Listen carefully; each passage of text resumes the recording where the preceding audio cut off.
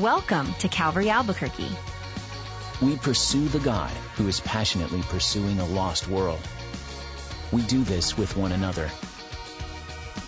Through worship, by the Word, to the world.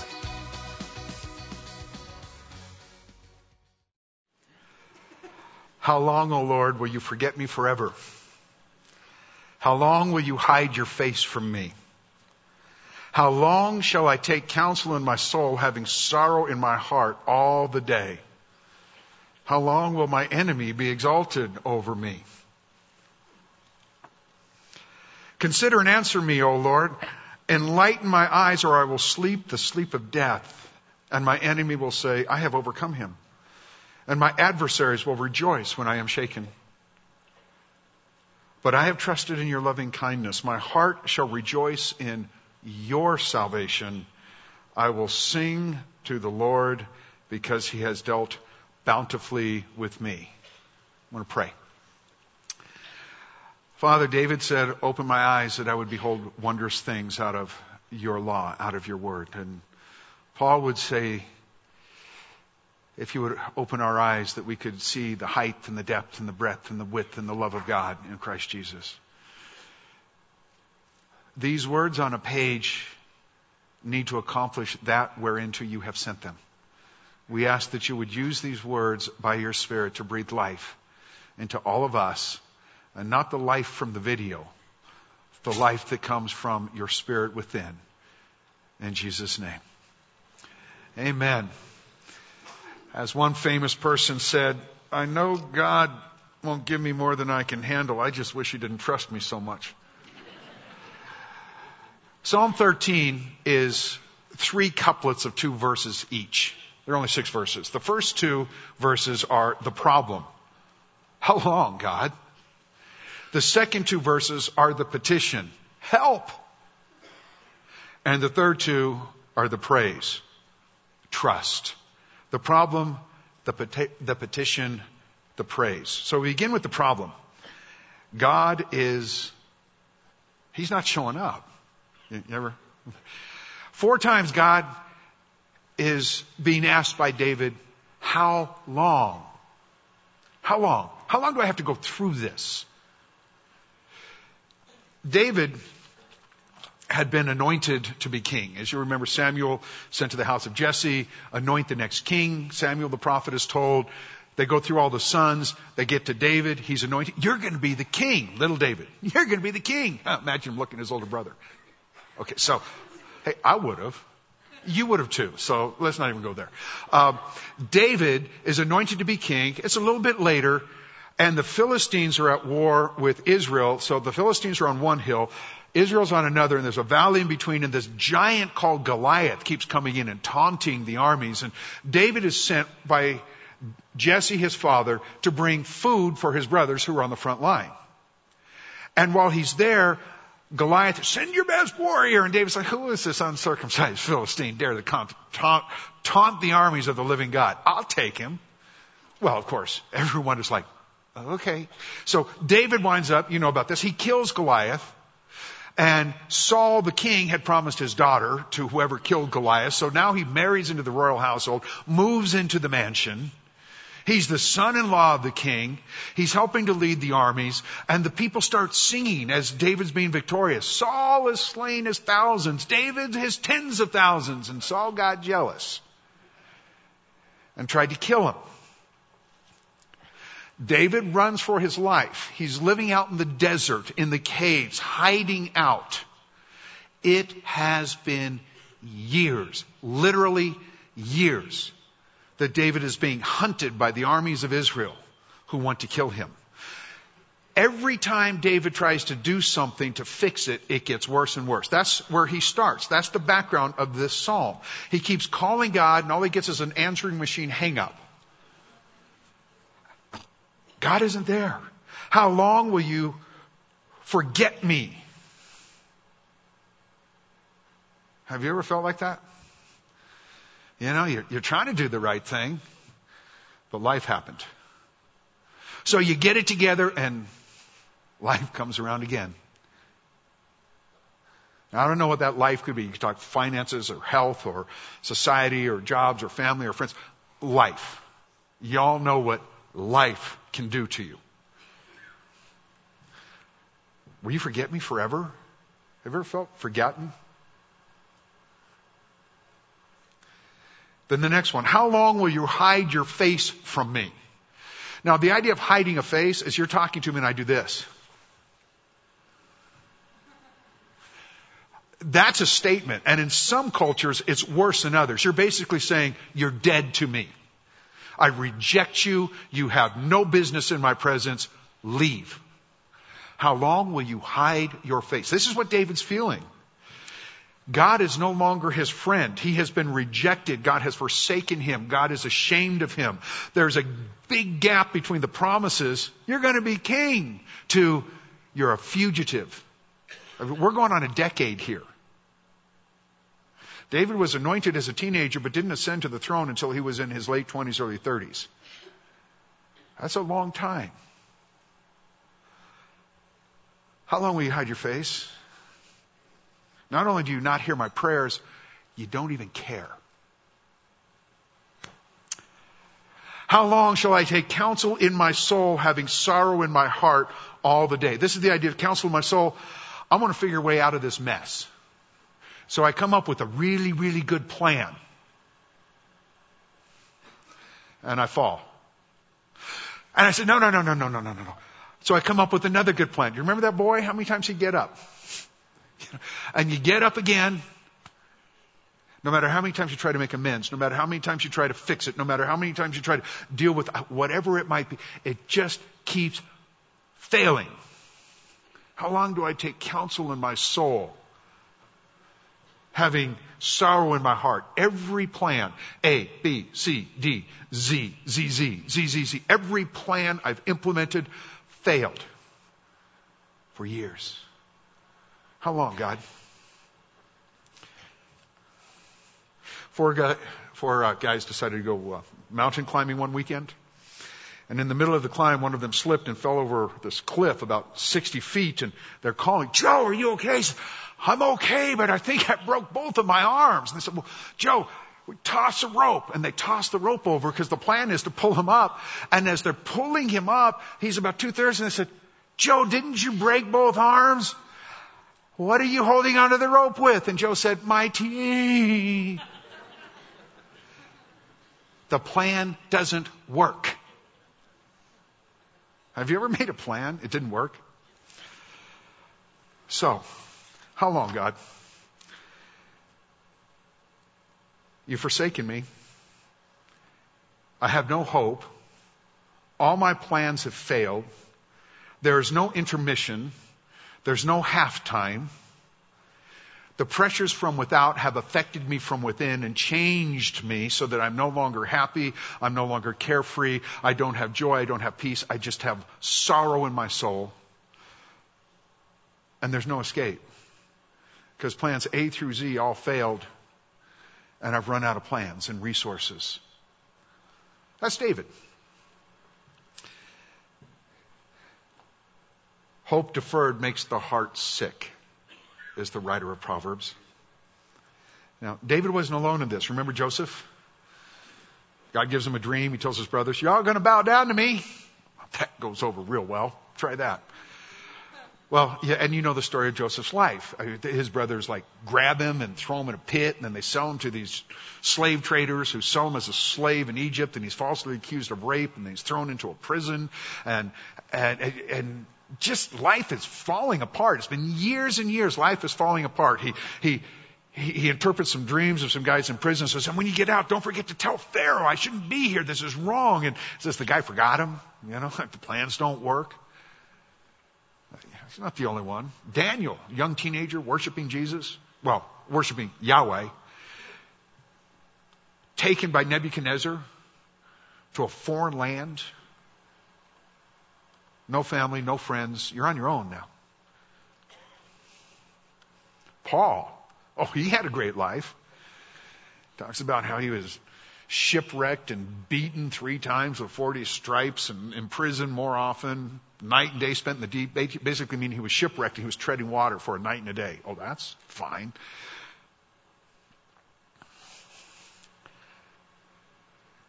David is, God, you forgot me. How long will my enemies be exalted over me?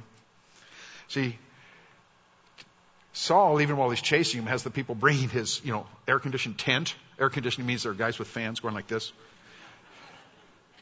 With the nice food. David's eating whatever he can scrounge in the desert. Fugitive, year after year. My enemies are winning. Rejection is feeling not wanted. Somehow I've failed. I'm not loved or good enough. Deep down inside, we all know that I'm useless and worthless and abandoned, and it's probably my fault anyway, and I'm not important to anybody. I'm all alone. Nobody cares. Nobody really understands. I'm insignificant, unwanted. And it leads me to isolate myself, think I'm the only one, not let anyone in, just more alone. But we're Christians, so we're good at saying praise the Lord.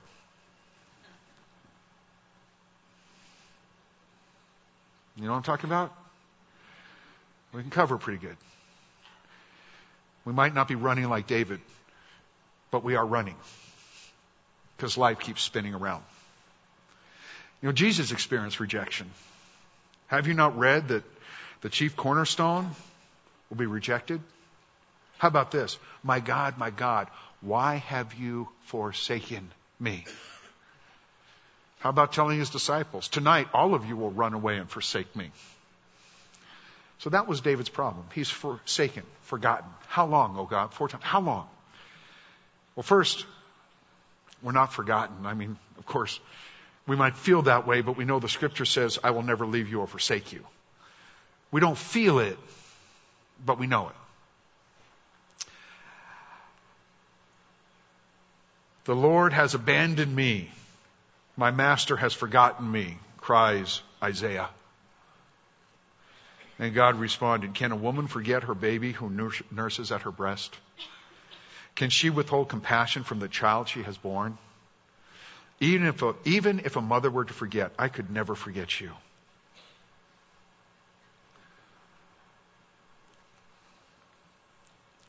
But it doesn't feel that way. Because there's no such thing as instant godliness. Now, this is what I wish. I wish that the moment God saved me, I was perfected. You know what I'm saying? Never a bad thought, never an evil thought. Everything was great. And life was perfect. My bank account suddenly had the decimal point moved many paces, to the right. And everybody loved and worshiped me. And I was the best at everything. I could walk on water. But, when God saved me, he inherited a mess. And he's still working on that mess. Because I got all kinds of mess. Don't you wish there was instant godliness? But the scripture says otherwise. Through many trials and tribulations, you get to enter the kingdom of God. Oh, yes. I love that verse. Count it all joy when you fall into diverse trials and temptations. It's highlighted. Don't be surprised by the fiery trial that comes to try you. Oh, yeah. Double highlight that one. Jesus, if they're doing this to the master, what will they do to his servants? Thanks.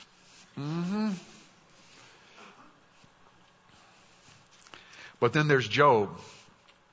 Though he slay me, yet will I praise him. In your face. That's the attitude. In your face. Though he slay me, I'm going to praise him. So what's up? A bar of steel is about $5. They make it into horseshoes, it's about $10. If they turn it into needles for sewing machines, it's worth about $350. But if they turn them into the delicate springs that go into fine watches, it's worth $2,500. The difference in worth is how many times it got cut, pruned. Jesus said that whom he loves, he prunes. Yes. Oh, great. God loves me. Thanks. How many times it got cut, pruned, run through the oven to be heat treated, smashed again, twisted and formed, heated up again, smashed again, polished. The more that happened, the more valuable it became. There's no such thing as instant godliness. Don't you wish? So the problem, God is absent. He's forsaken, forgotten me. I'm overwhelmed and all alone. And no matter how many times I get back up, life comes around and I get to do another faceplant. But though a righteous man falls 7 times, he will rise back up again. And 7's the number of perfection, so it means even if you're a perfect flop, you can still do it right. For those of you, sorry. That was a Neil Ortiz joke.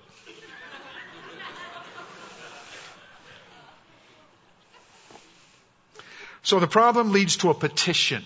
So the first 2 verses are the problem. How long? Second is the petition. Consider verse 3 and answer me, O Lord my God. Enlighten my eyes, or I will sleep the sleep of death. And my enemy will say, I have overcome him. My adversaries will rejoice when I am shaken. He went from pain to prayer. But the difference in this prayer is a difference that we have to take note of. I have often prayed and told God how to get me out of it. You see, I'm still waiting on that long-lost relative that I've never met, that is a billionaire many times over to pass away. Come on, there's something like that. I have told God what he needs to do to fix this. Have you ever told God what to do? This is how it needs to go, Lord. So,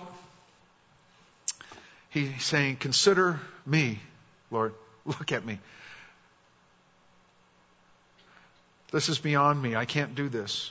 There was a pastor who was really delighted to hear that this mother prayed for her children every night after she put them to bed. He asked one of the young children, what does she pray for? She says, she always thanks God. She says, thank God they're in bed.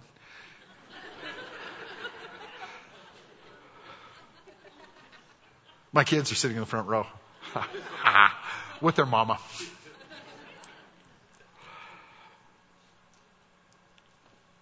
Consider me, God. Answer me.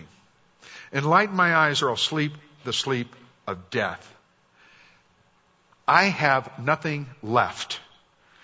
But I'm still going to dictate and tell God how to do it. There was a hunter, not a hunter, just a photographer guy. He's out walking in the woods, springtime. And he came across a very large, hungry bear coming out of hibernation. They're hungry. They eat anything that moves. And the bear starts chasing him, and he climbs up a tree, and he's looking at this bear who's just smashing the tree. This tree's going to fall. He knows the bear's got him. And as he's coming down, he prays, God, save this bear, make him a Christian. And the bear stops growling, catches him, and lays him down gently. And as he tried to get up, the bear put his paw on him and said, oh, God, bless this food. When we dictate to God how the prayer is to be answered, and he answers it my way, it doesn't always turn out for the best. I can barely stand that joke. Okay. The weapons of our warfare are not human weapons. We've run out of reason. We're made powerful by God by tearing down strongholds, all the arguments, all the efforts, and the obstacles that are raised against us. And we take thoughts captive to the obedience of Christ. Well, what does that mean? I have nothing left to dictate to God. I'm merely going to say, God, help me. Jesus in the garden. If it's possible, let this cup pass from me. We would have said, let this cup pass. He said, nevertheless, not my will, but thine. See, my prayer rarely says, nevertheless, not my will, but thine. It is nevertheless not thy will, but mine. I have a problem with me because I'm smarter than God. That's blasphemous, isn't it?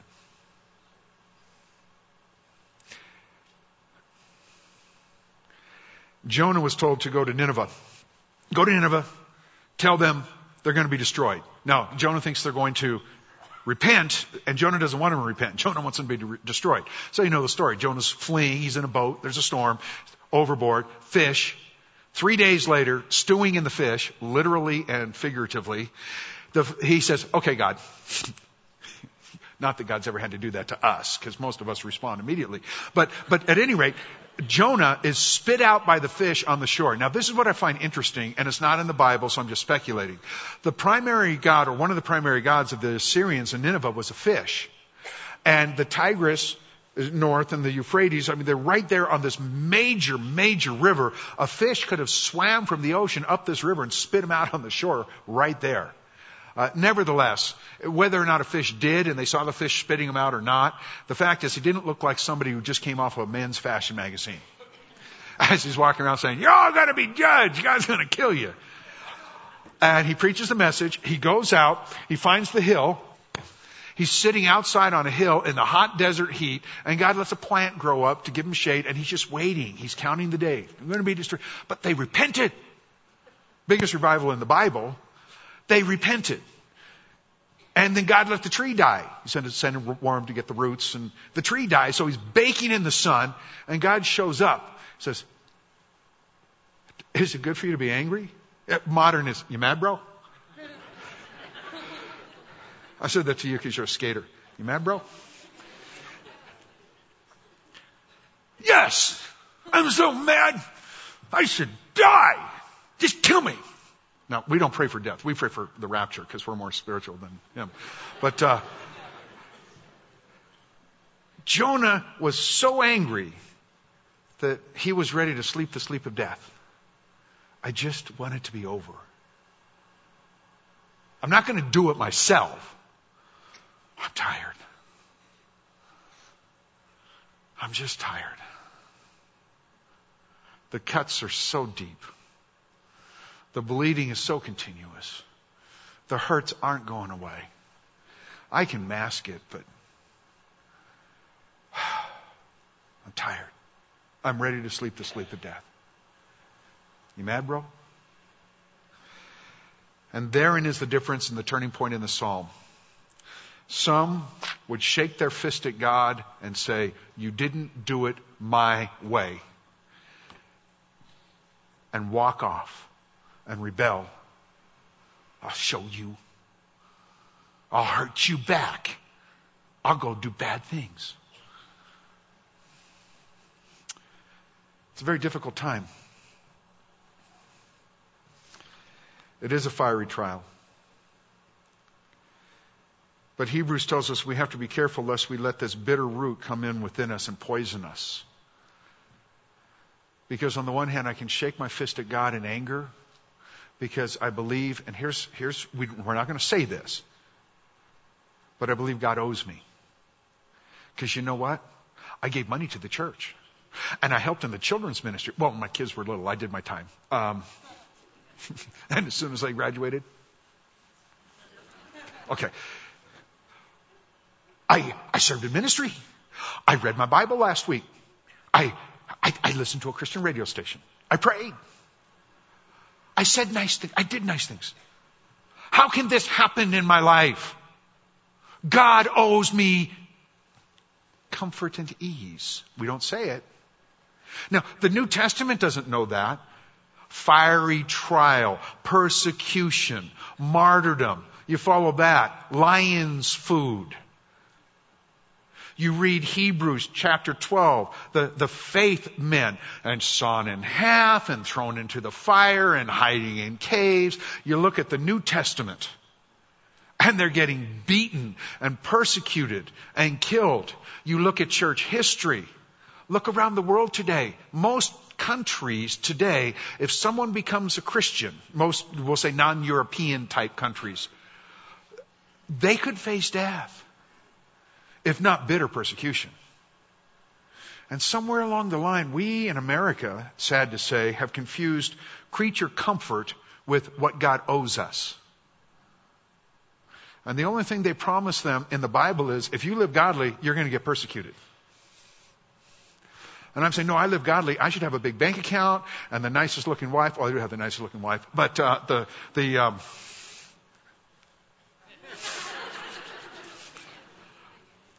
guys, listen up. You got to get those, because I get enough of these. So you got to get as many as you can. We confuse creature comfort with what God owes us. You know, if God gave me everything He owed me, and I thought through the day, and I thought every thought that I had, every attitude I had, everything I did or didn't do, and I said, God, give me what you owe me today according to everything I thought and did.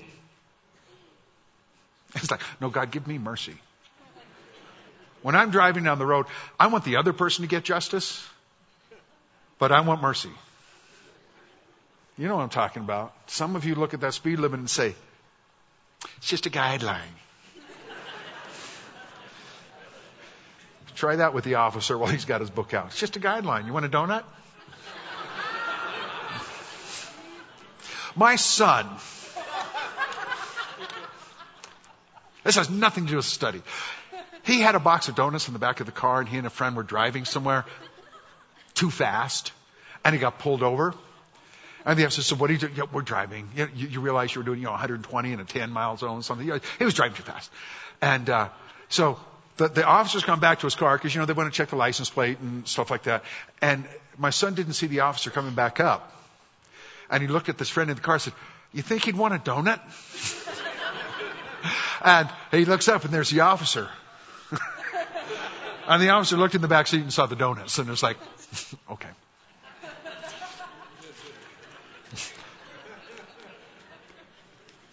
Just saying.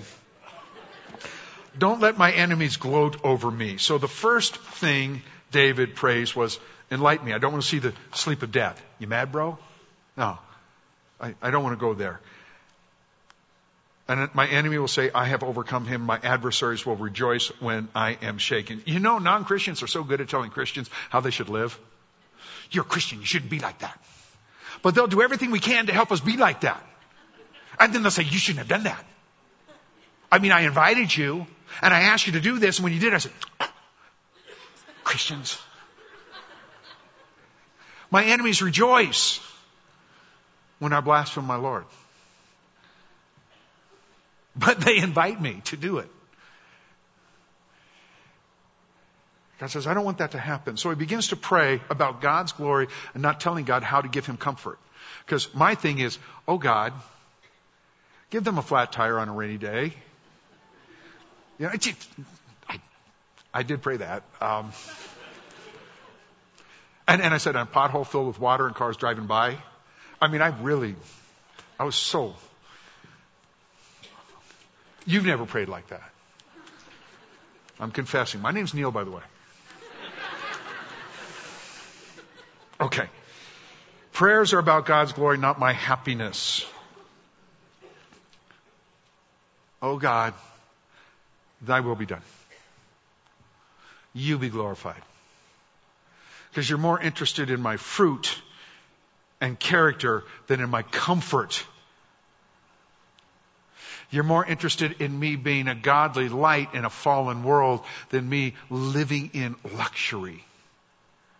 There is coming a day when there'll be no more tears and no more sadness. But it's not this side of heaven. If you're alive, you've been hurt. If I sat down with everybody in this room and say, within the last year, the last 12 months, has something happened in your life that hurts you? You remember that boy in the video? How many times did it spin around in your life? And my enemy will say, I have overcome him. My adversaries will rejoice when I am shaken. God, please be glorified. You seem distant. You seem like you're not there. I'm not going to tell you how to do this. I'm not going to tell you how to fix it. Just don't let my enemies rejoice because I have blasphemed your name. Let my character show for you. Let fruit come from this that shows them what it's like for a Christian to be in the midst of a fire and say, we won't bow. I pray that for the man that meets my daughter. I think of Shadrach, Meshach, and Abednego. When Nebuchadnezzar made the statue of himself and said, bow or die, and they didn't bow, Nebuchadnezzar was told. He calls them in, and he's having the furnace heated, and he said, I heard you didn't bow. We're going to play the instruments. You bow or you burn. Now, when you talk to the king, you're supposed to say, oh, king, live forever, and all these nice things. They just said, we're not even going to be careful how we answer you, O king. Our God, who is able to deliver us, he might not. But you need to know one thing. We won't bow. I like that.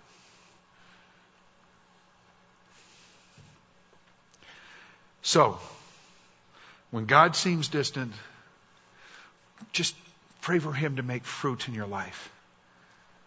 It could go on for years and years and years. It might never change. It might keep getting worse.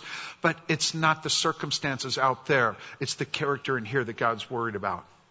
You want comfort? You get it in heaven. The cross wasn't comfortable, but forever He is glorified. Perspective.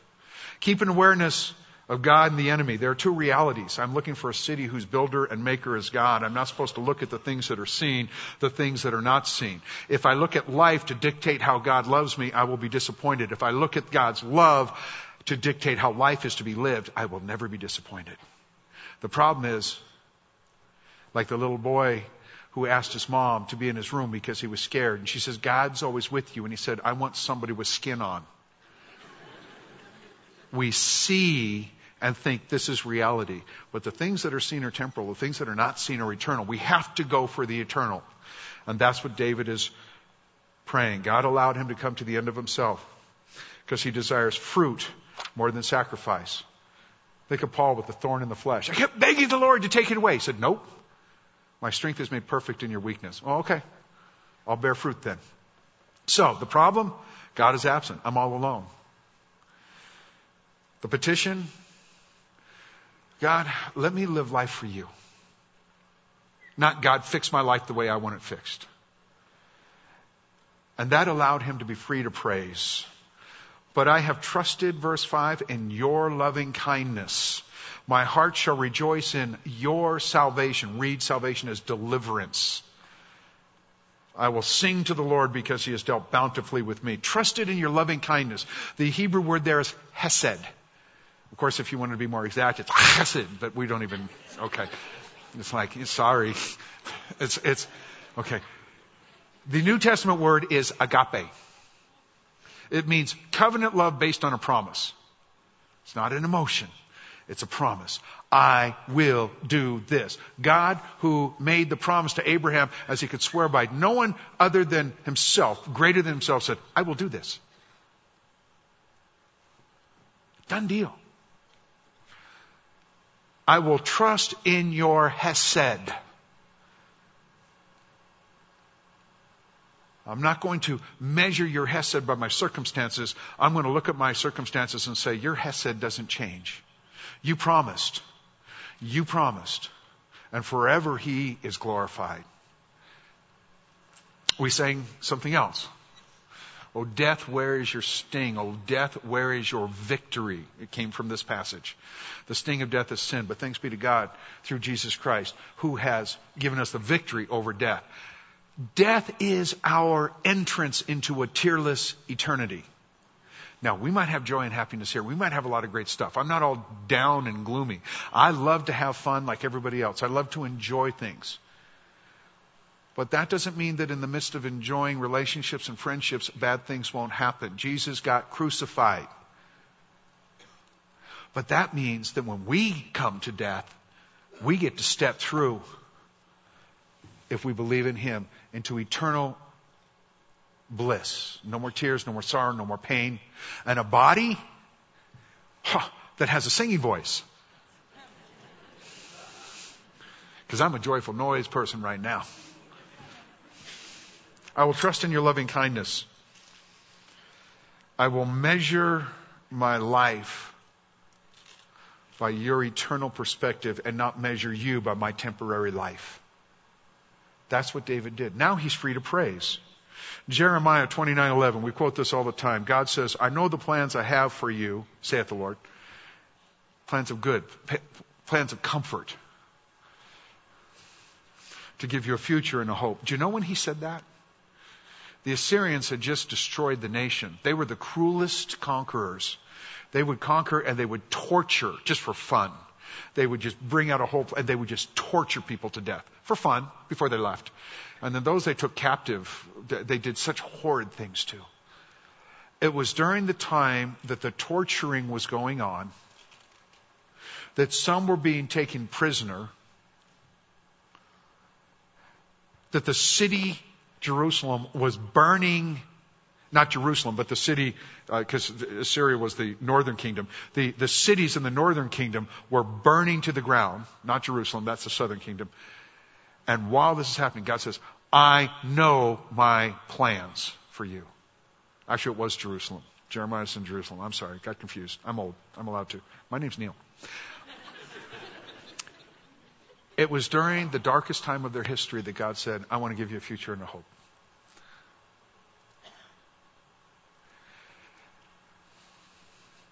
I will sing because you have dealt bountifully. That doesn't mean bountiful bank account, bountiful relationship, bountiful health. That means bountiful salvation, bountiful fruit, peace that passes understanding, joy unspeakable, full of glory, the ability to live as an overcomer rather than one who has been overcome, and therefore to be a light shining on a hill that tells people, this is the way, walk in it. Death has no victory in your face. The problem, David was overwhelmed. He had tried over and over and over. Nothing worked. How long, God? The petition, all right, it's not about fixing the problem, it's about fixing me. I'm going to be a man of great fruit regardless. The praise, your loving kindness wins. And I get the victory.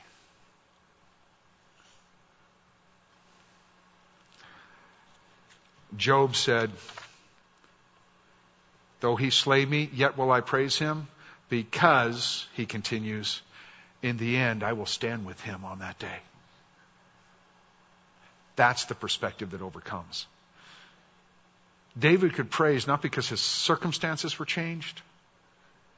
David could praise because his God was on the throne.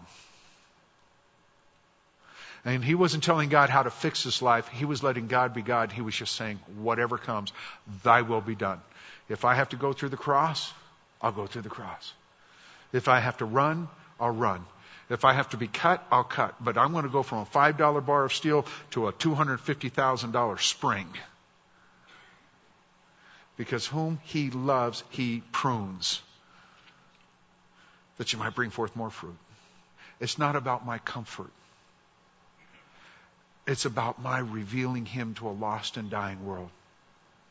It's not about my going into my own Christian world and bubble and having no problems. It's about me going into the world of the lost and the dying and saying, this is the way, walk in it. And if I'm comfortable in my world, then I'm really not praying. You notice how much we pray when things go wrong?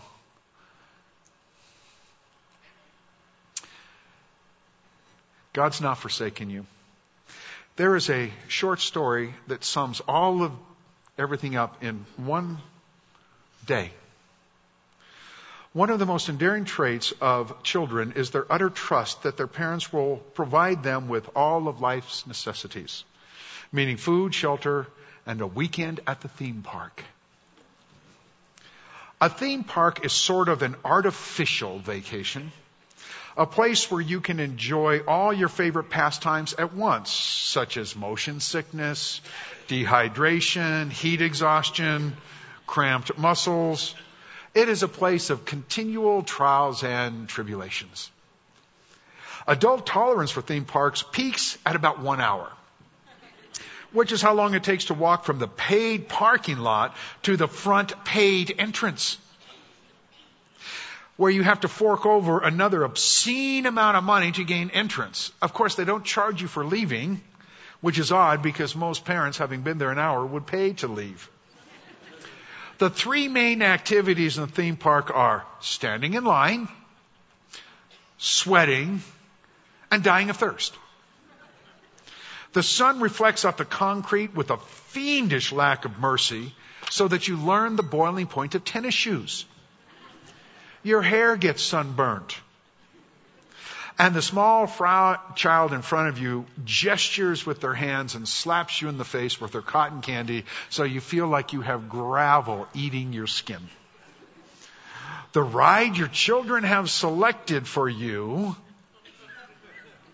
is a corkscrewing, stomach-wrenching, compressing roller coaster built by the same folks who designed baggage delivery systems in the airports. Apparently, the theme of this particular park is nausea.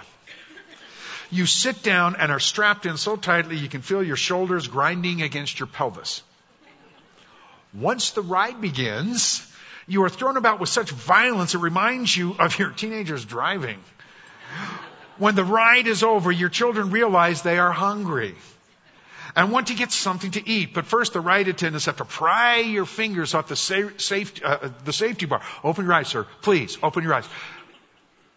It was not kind of them to use pepper spray, but as you stagger to the place where your children are at the hot dog palace and look at the menu, which is going to cost you another day's pay, you see that it is made up of corn syrup, which is sugar, sucrose, which sugar, fructose, which is sugar, and sugar, which is sugar.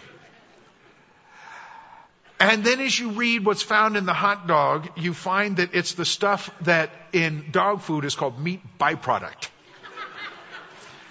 When after another couple of rides, your children announce that they feel sick, you're very upset, given how much you had to pay and the fact that you don't want to see that meal twice. With the exception of that first pummeling, you have managed to convince your children that you should not be on any of the other rides. It's not good for you when your organs are forcibly moved around inside your body. But they finally coax you to one last ride, promising that it doesn't twist, doesn't turn, doesn't jerk around. It's real simple. It just goes up and comes down. They don't tell you how it comes down. You're strapped into a seat and pulled gently into acrophobia, close to God, and start having a face-to-face with Him. You explain that you're thankful for the earth that He created and wish that you could be a part of it again. And you would like to get down now, and that's just how it happens now. It releases. You free fall faster than the speed of sound because you can't even hear your own scream leaving your lip.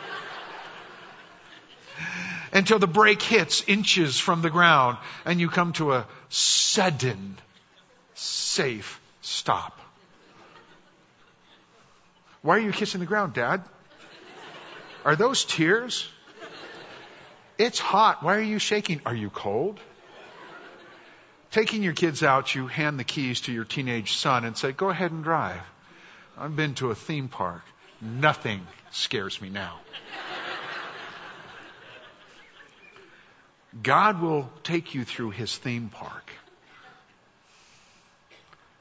And there'll be some twists and some turns and some drops and some valleys. And sometimes you feel close to God and sometimes you scream at the top of your lungs. Because the problem is, life can be hard. And like the little boy trying to stand up, life comes around again. Y'all know what I'm talking about. For those of you from Texas, all y'alls know what I'm talking about. Leads us to petition. Stop dictating. Start praying for fruit. I hate that prayer. I hate counting it joy. I pray for deliverance. Rapture! You mad, bro?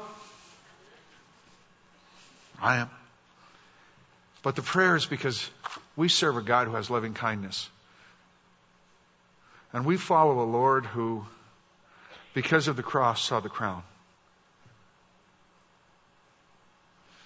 And through many trials and tribulations, we're going to enter the same kingdom. It doesn't mean it doesn't hurt. It doesn't mean the circumstances are fixed. It doesn't mean everything's okay. It means that you are a city on a hill.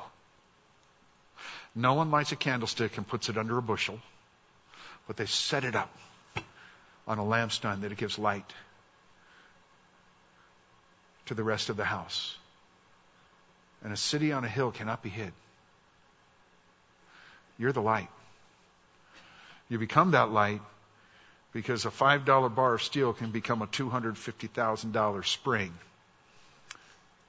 but not overnight. So,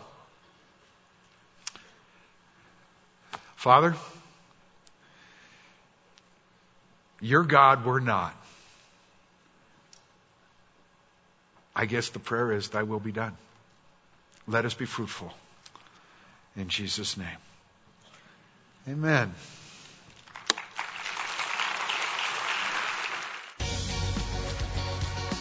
What binds us together is devotion to worshiping our Heavenly Father, dedication to studying His Word, and determination to proclaim our eternal hope in Jesus Christ. For more teachings from Calvary Albuquerque and Skip Heitzig, visit calvaryabq.org.